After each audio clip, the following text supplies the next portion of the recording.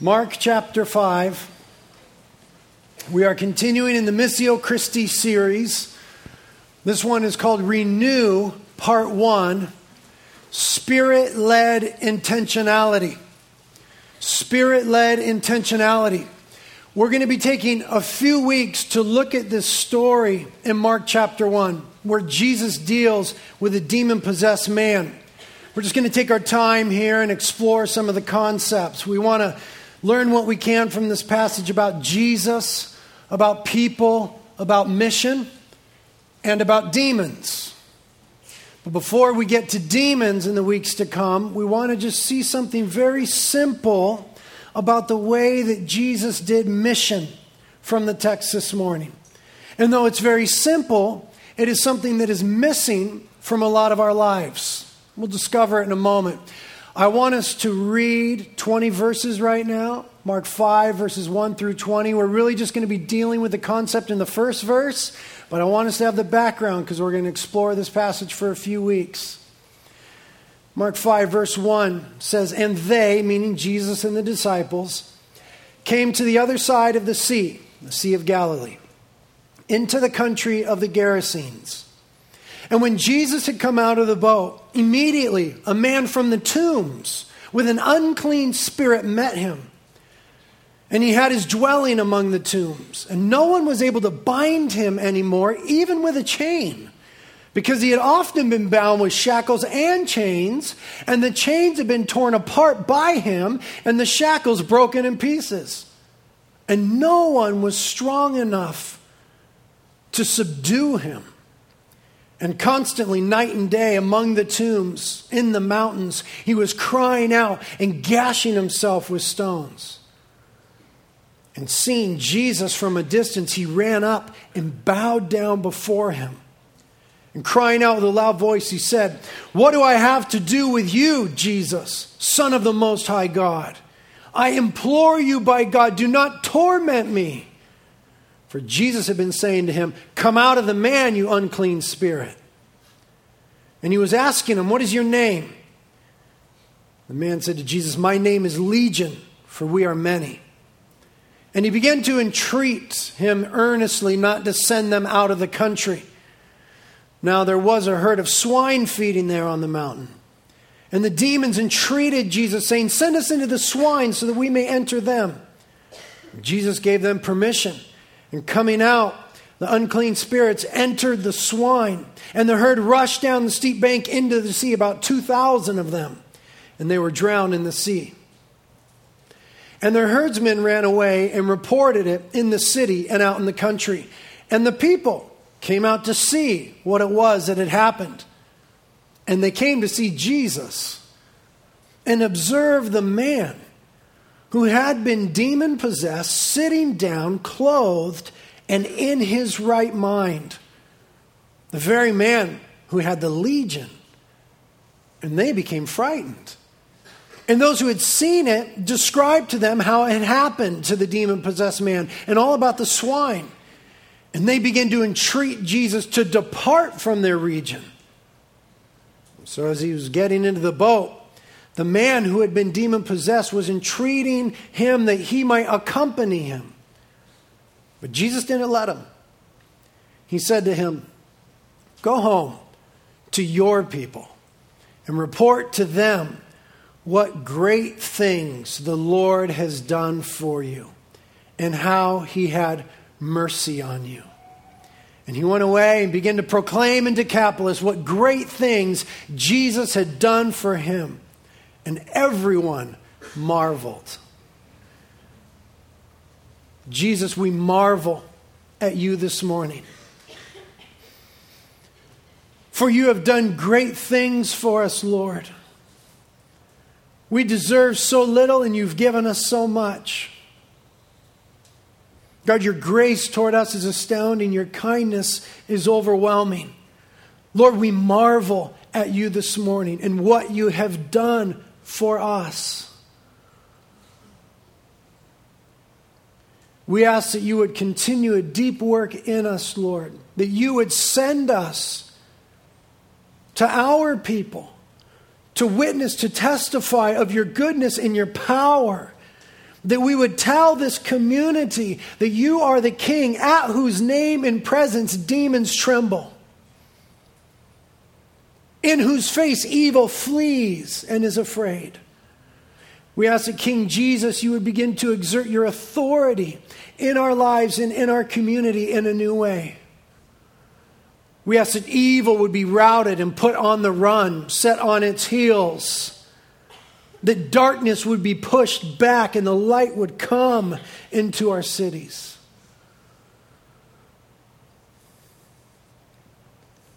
We ask that your gospel, which has made us brand new, would be obvious in us and through us. You do deep work in us now, and Lord, we would ask together that you would please anoint me to communicate your truth, that I would be faithful to your word and for your glory. We ask it together in Jesus' name.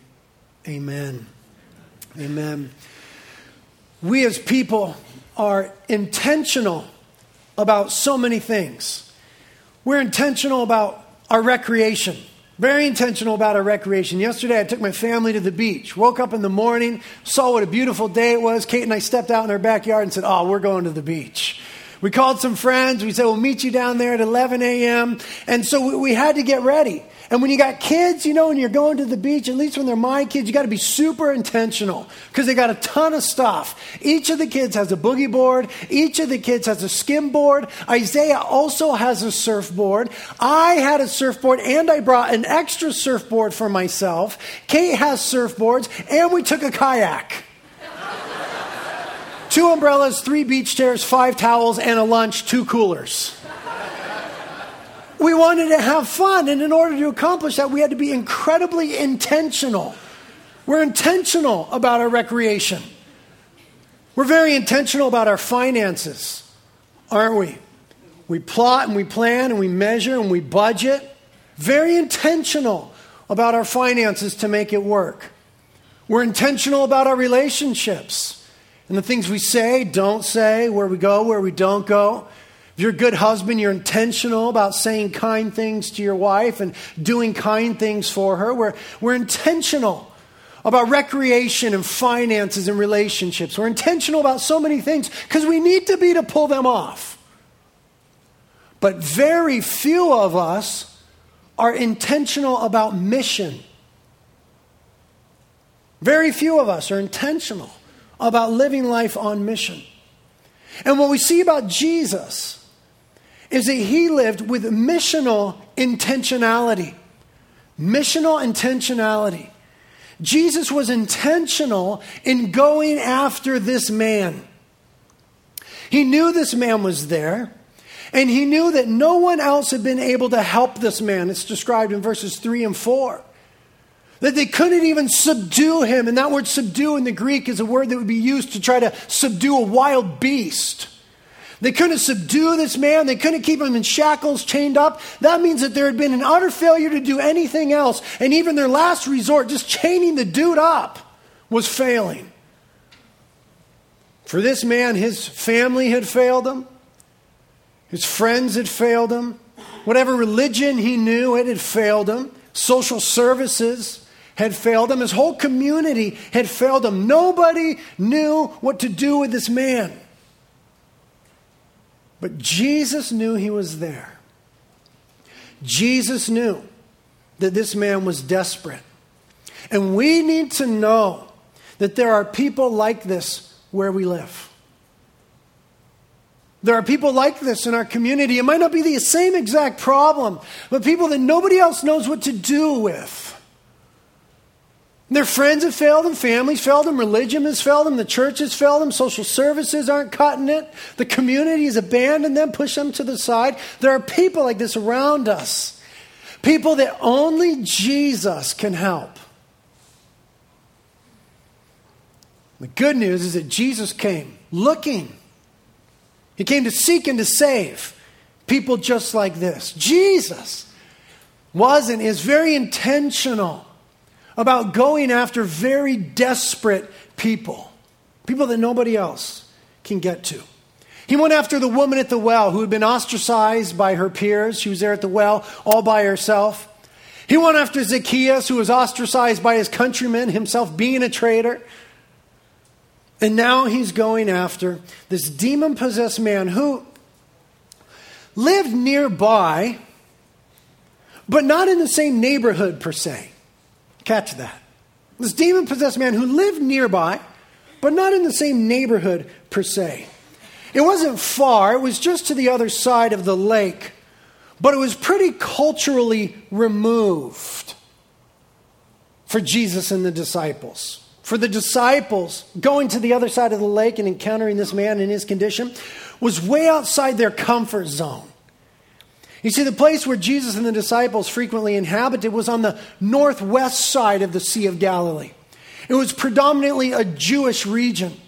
But now they've gone to the east side of the Sea of Galilee, where the population is more mixed. There was a Jewish population, but there was also a larger Gentile population. But more than the population, the culture itself was different from the northwest side. On the east side, it was primarily a Hellenistic or Greek culture. That means that it was a pagan culture. Cross over the lake, pagan culture. This side, Jewish culture. That side, pagan culture. In fact, that side, the region known as Decapolis, it mentions in verse 20, it means in the Greek the 10 cities. That side and those cities became in that day a showcase for Hellenistic or Greek culture and ideals. A showcase for paganism that was antithetical to Judaism. So for the boys to cross the lake was outside their comfort zone. And everything about this situation and scenario and this guy were unclean from the perspective of the disciples. Unclean, that's a big deal in Judaism. Everything about this scenario was unclean. The fact that he dwelt among the tombs made him unclean from the perspective of the Jew. The Old Testament said that anybody who came in contact with the dead body and then didn't ritually purify himself was to be cut off from his people. Big deal, cut off from the people, put out, removed from community. The rabbis, as they had a proclivity to do, added to that and said, well, it's not just coming in contact with dead bodies, but if you come in contact with anything that the dead body came in contact with, then you're ritually impure. You're defiled. So the bed that they died in, the house that they died in, the tomb that they lay in. So from the Jewish perspective, the fact that this guy hung out in the graveyard meant that he was persona non grata. Don't touch, don't go near. You don't want to become ritually impure. In addition to this, there were swine herds in the area and swine herders in the area. And we all know that the Old Testament had said bacon is a no-go, right? That the Old Testament had declared swine to be unclean. And the Mishnah, the oral law, then added to that and said it's not only not okay to eat pig, but it's not okay to raise pigs. Anybody that raises pigs is sinning against the law, the oral tradition said. Now, the people who ruled the land during the day were the Romans. Romans occupied Israel during the time. And the Romans loved meat. If they could get their hands on some meat, they would love to eat it. Pig meat was wonderful. So, if the swine herders that were there on the east side of the Sea of Galilee were raising those pigs and using them to supply the Roman occupiers with pork, then the raising of the unclean food for the occupiers was a double offense. It was doubly offensive to these Jewish men who accompanied Jesus to the east side. What we see here is that Jesus went after and took his disciples to a man with an unclean spirit, living among unclean tombs, surrounded by people employed in unclean occupations, all in an unclean pagan Gentile area. Now, it's hard for us to see the profundity of that because most of us aren't Jewish and don't want to adhere to the law. So we don't really get that thing of how it was such a big deal for them. But we must confess that we all have conceptions of unclean. We all have somewhere in us people, neighborhoods, scenarios, lifestyles that we want nothing to do with. in effect, we declare them unclean.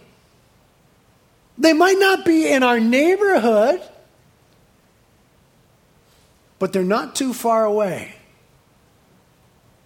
We don't really want anything to do with their scenario, their situation, their habits, their attitude, whatever it is. We have our own conceptions of what is unclean. Jesus drags his boys right into the midst of it. And for them, it was a new experience. It wasn't far off, but it was brand new, a brand new experience to be encountering this. It was a new and different sort of interaction, and it was way outside their social comfort zone. Now, what we need to get theologically is this: that God is in the process of making all things new. Big theological important point.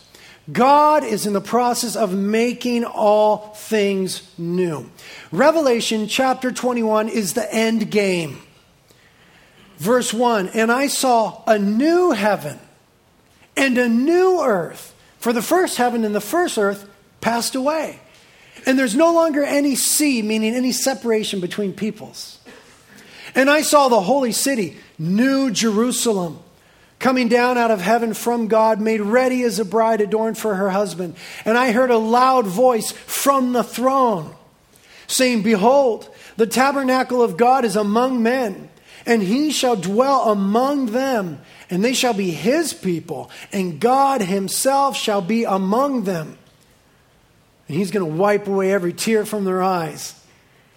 And there's not going to be any more death. There's not going to be any more mourning or crying or even pain. The first things have passed away. And he who sits on the throne said, behold, I am making all things new. God is in the process of making all things new. The end of all things is renewal. That's what God is doing and will do. God is setting and will set everything right that has gone wrong. And though that reality in its ultimate form is future, not yet, it is also present or already. It's a future reality. It's not yet here, but it is also present and already. Since the first time that Jesus came, he has been busy about the process of renewal. And many of us are the evidence of that. We're the evidence of that process and that goal of renewal. 2 Corinthians 5:17. If any man is in Christ, he is a new creation. The old things have passed away. Behold, new things have come. New things have come. When we're in Christ, newness comes. The kingdom is made manifest in the here and now. It is present. It is already. New things have come. The fullness of the kingdom that is future is displayed and foreshadowed in a foretaste of the renewing of men and women by the cross and the Spirit of Jesus Christ. Now, in order to accomplish that, Christ made another sort of crossing. To renew us, he had to make another sort of crossing. He intentionally crossed the divide between heaven and earth.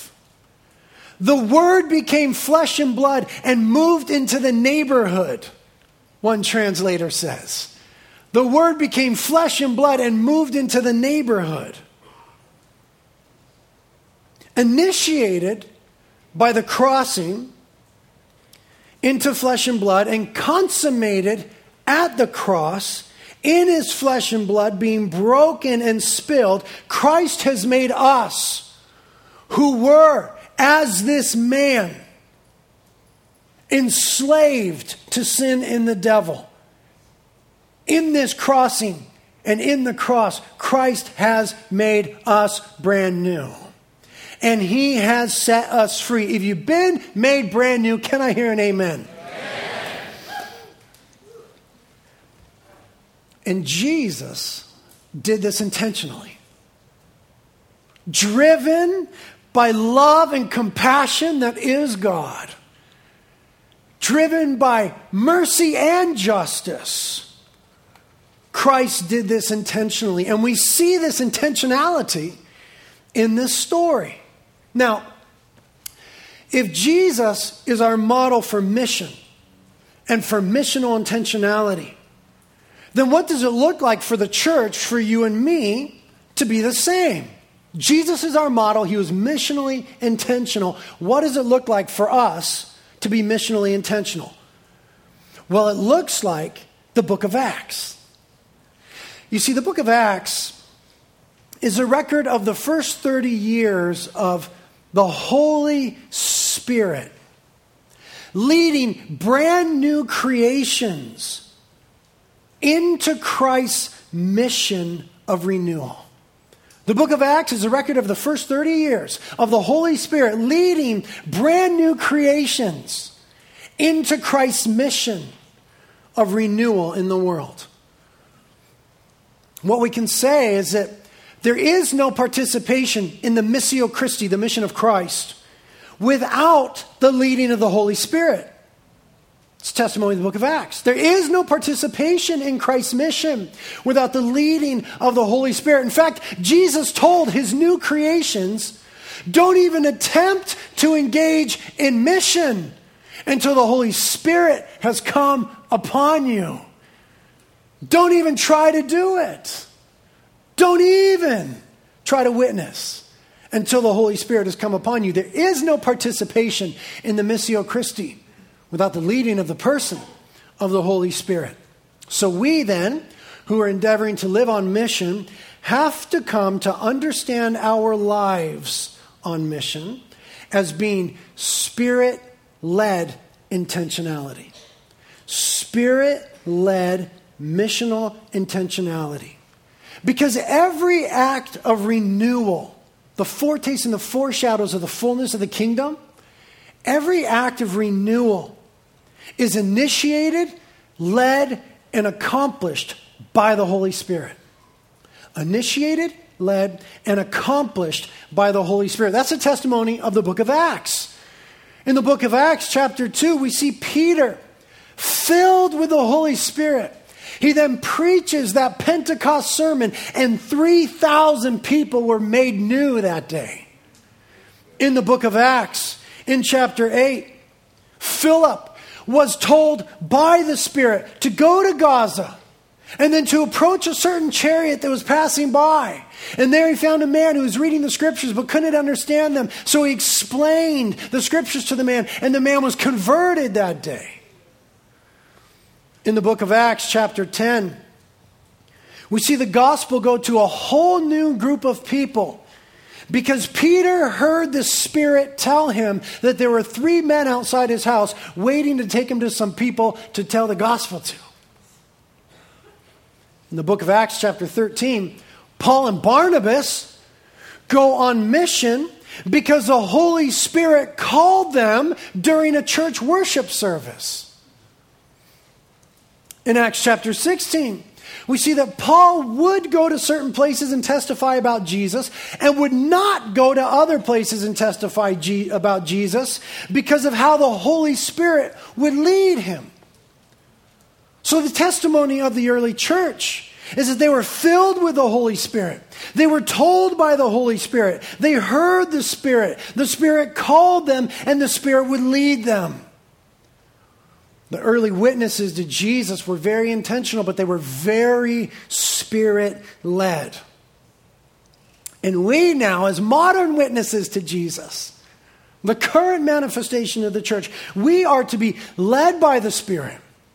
We are to walk in the Spirit, and we are to continually be filled with the Spirit.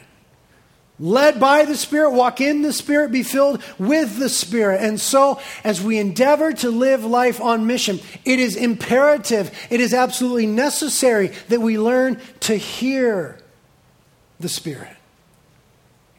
Being led by, walking with, filled by, we need to learn to hear what the Spirit has to say.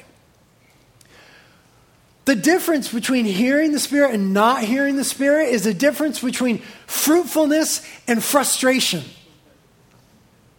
It's a difference between fruitfulness and frustration. Now, as we're living our lives on mission, there are certain times and instances where being on mission is kind of a no-brainer. There's just certain moments in life where you come across somebody who's in need. They're right there in front of you. They're in your life, and there's a need for the Lord, and you've been equipped to meet that need.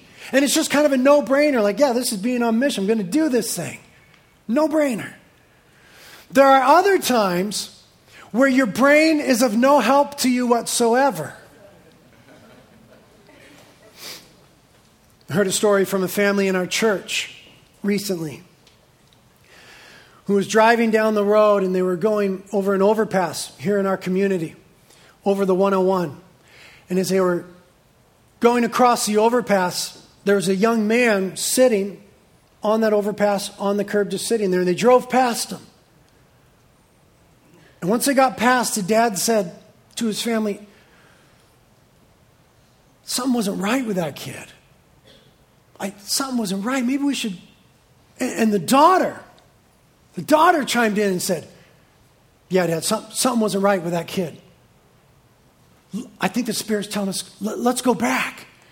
And the family hung a U-turn, pulled up to this kid and said, hey, are you okay? The kid said, no, I'm going to kill myself.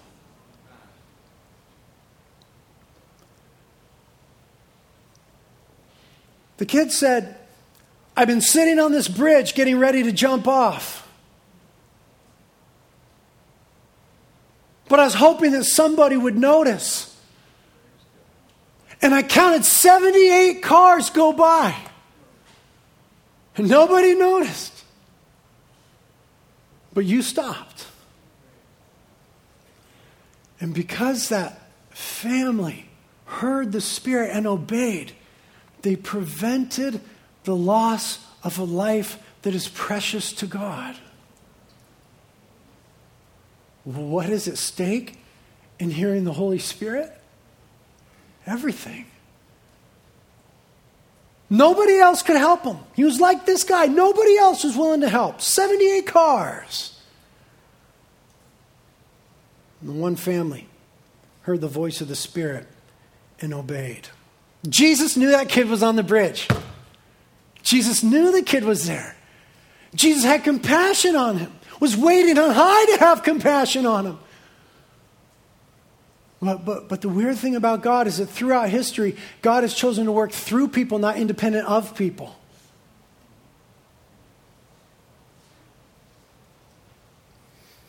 And because the mission of Christ is just that, Christ's mission and not our own, it's not the church's mission. Because the mission of Christ is Christ's mission, that means that Christ knows what he wants to do. Christ knows what he wants to do. And the Holy Spirit is also called the Spirit of Jesus in Acts 16:7. And Jesus, when speaking about the Holy Spirit, said, the Holy Spirit will glorify me because he will take of mine and will disclose it to you. The mission that we're engaged in is glorifying Jesus Christ in the world. And the job of the Holy Spirit is to take of Christ what Christ wants to do and to disclose it, reveal it to us. You see, when it comes to mission, we don't get to make it up. It's not our mission. It's Christ's mission, and he knows what he wants to do. And so the great task that is before us is to hear the Holy Spirit, that we might discover the mission of Christ among us. Right here. Maybe not so far away, maybe not in our neighborhood, but not so far away. What is Christ up to in our midst, within our sphere of influence, within our circle of friends, the people that we work with, go to school with, live near, are in community with? The great call is to hear the Spirit and to discover the mission of Christ, and then to join in his mission. To join Jesus in what he's already doing, the process of renewal. As opposed to trying to make mission happen ourselves. You know. just trying to make it happen. And what that leads to is frustration. And if that's your mindset, if you've been hearing this series of Missio Christi, and your mindset is, well, gosh, I got to go out and make it happen, you're headed for guilt. Because in and of yourselves, you can't make it happen. You can't manufacture mission. It's a God thing.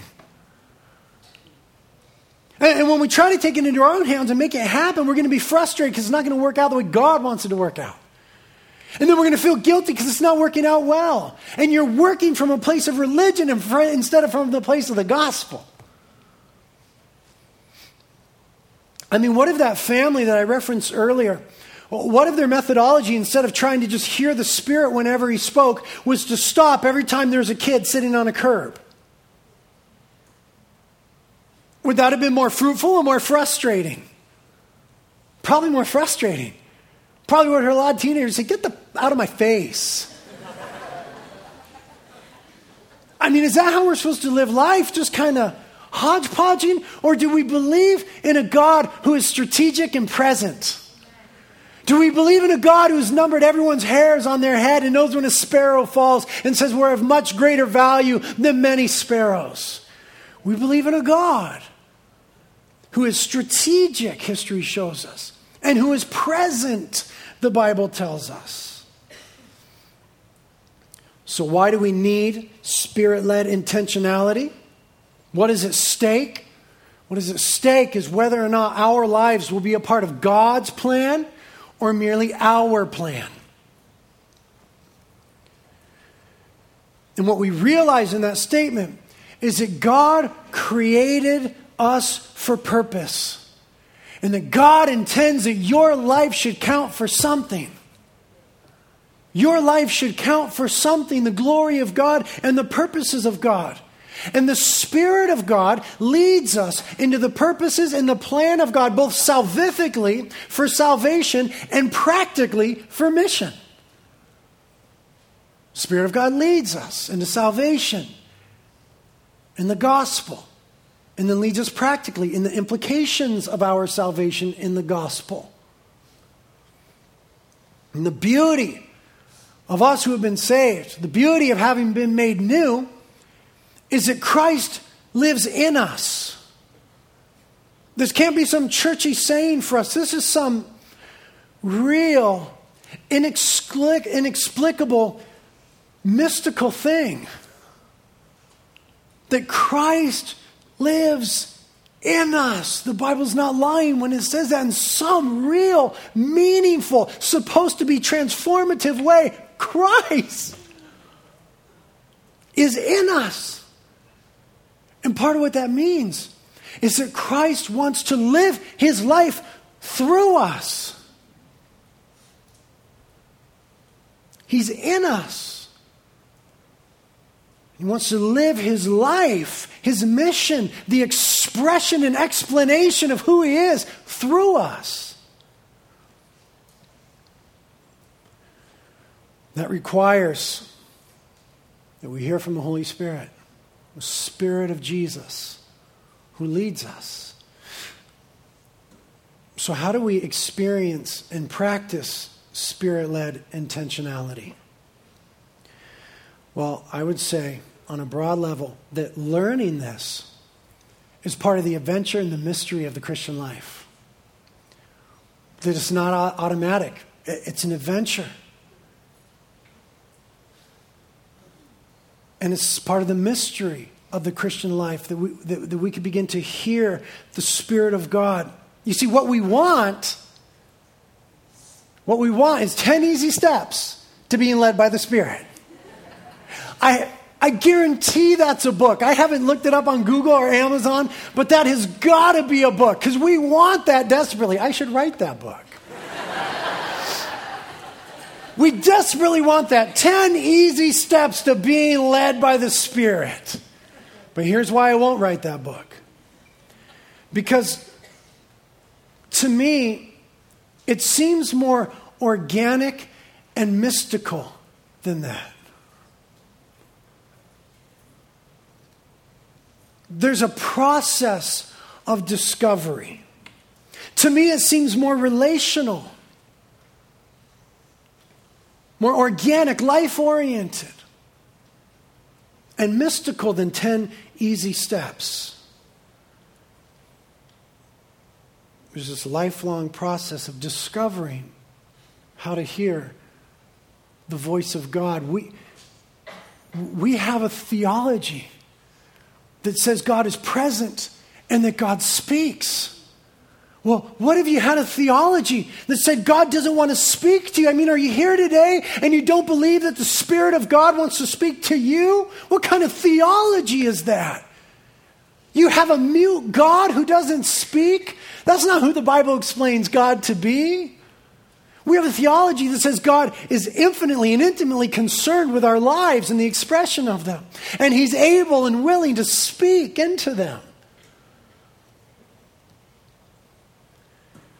How do we do that? Well, certainly prayer and Bible reading are indispensable in that process. You don't even hope to do that unless your life involves prayer and Bible reading. The Bible is the grammar of God. The Bible is the voice of God. It's the Word of God. And so what God says to you will never contradict the Bible. It will always be in consonance with the Bible. We begin to learn the voice of God when we read the grammar of God. You want to begin to learn the Spirit, you need to be in the Bible and you need to be in prayer. Prayer is communing with God. How do you know someone's voice? You're near. You're within earshot. Prayer is coming within earshot of God. Prayer and Bible reading are indispensable in learning to hear the voice of the Spirit. But it is not read these verses, pray this prayer, and voila. That is not how it works. It is rather cultivating a relationship with the person of the Holy Spirit that involves prayer and Bible reading, but it is a relationship with the person of the Holy Spirit. And then after that, it is a process of trial and error. It just is. You see, when it comes to hearing the Holy Spirit, we're going to make mistakes. And let me tell you, church, we need to be okay with that. You need to be okay with yourself when you mishear or you hear wrong or you don't hear. And we need to be okay with each other when we make mistakes. Okay? This is a lifelong, mystical process of relationship with God. God is infallible and His Word is infallible. We're not. We're going to make mistakes. We need to decide right now that we're okay with that. But that becomes part of the learning process. So you think you hear the Spirit of God speaking to you. Maybe for you that's audible. Bonus. Maybe it's not. Maybe it's this sense. But you think you hear the Spirit of God and so you go do something and you're like, oh, nope, that wasn't it. I can't tell you how many times I've done that in my life. You see, but then the next time you think you hear the Spirit of God again, and you go and you do it, and you're like, fruit, beauty, renewal, mission, Christ glorified. That was it. That was His voice. Okay, this is what it wasn't. This is what it is. I'm beginning to learn through trial and error.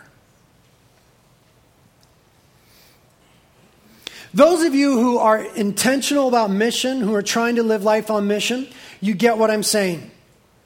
Because you know that you need the power and the leading of the Holy Spirit.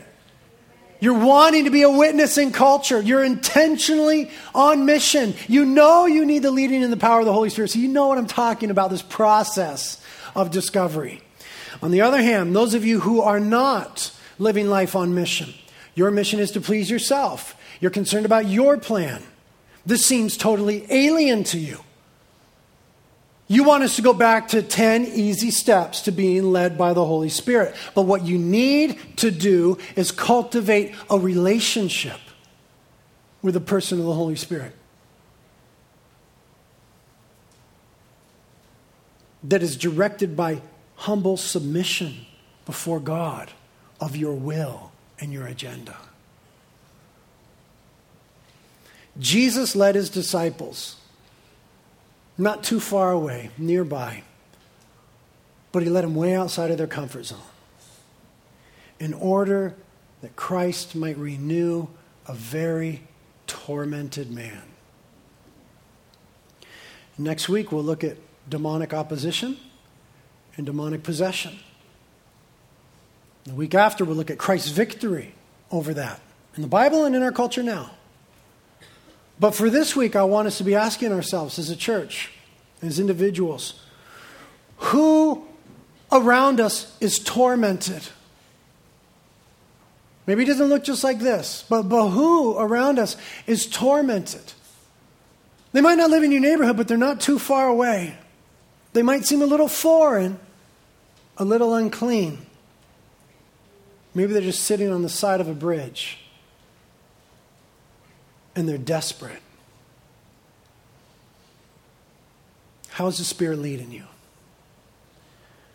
Lord, we ask that you'd open our ears to hear the voice of the Holy Spirit. We want to be led into mission for your glory. We want to live for your purposes and your plan. Lord, do a work of humility in us. Christ, you implored the churches in Revelation to hear what the Spirit had to say. Cause us to hear what the Spirit is saying.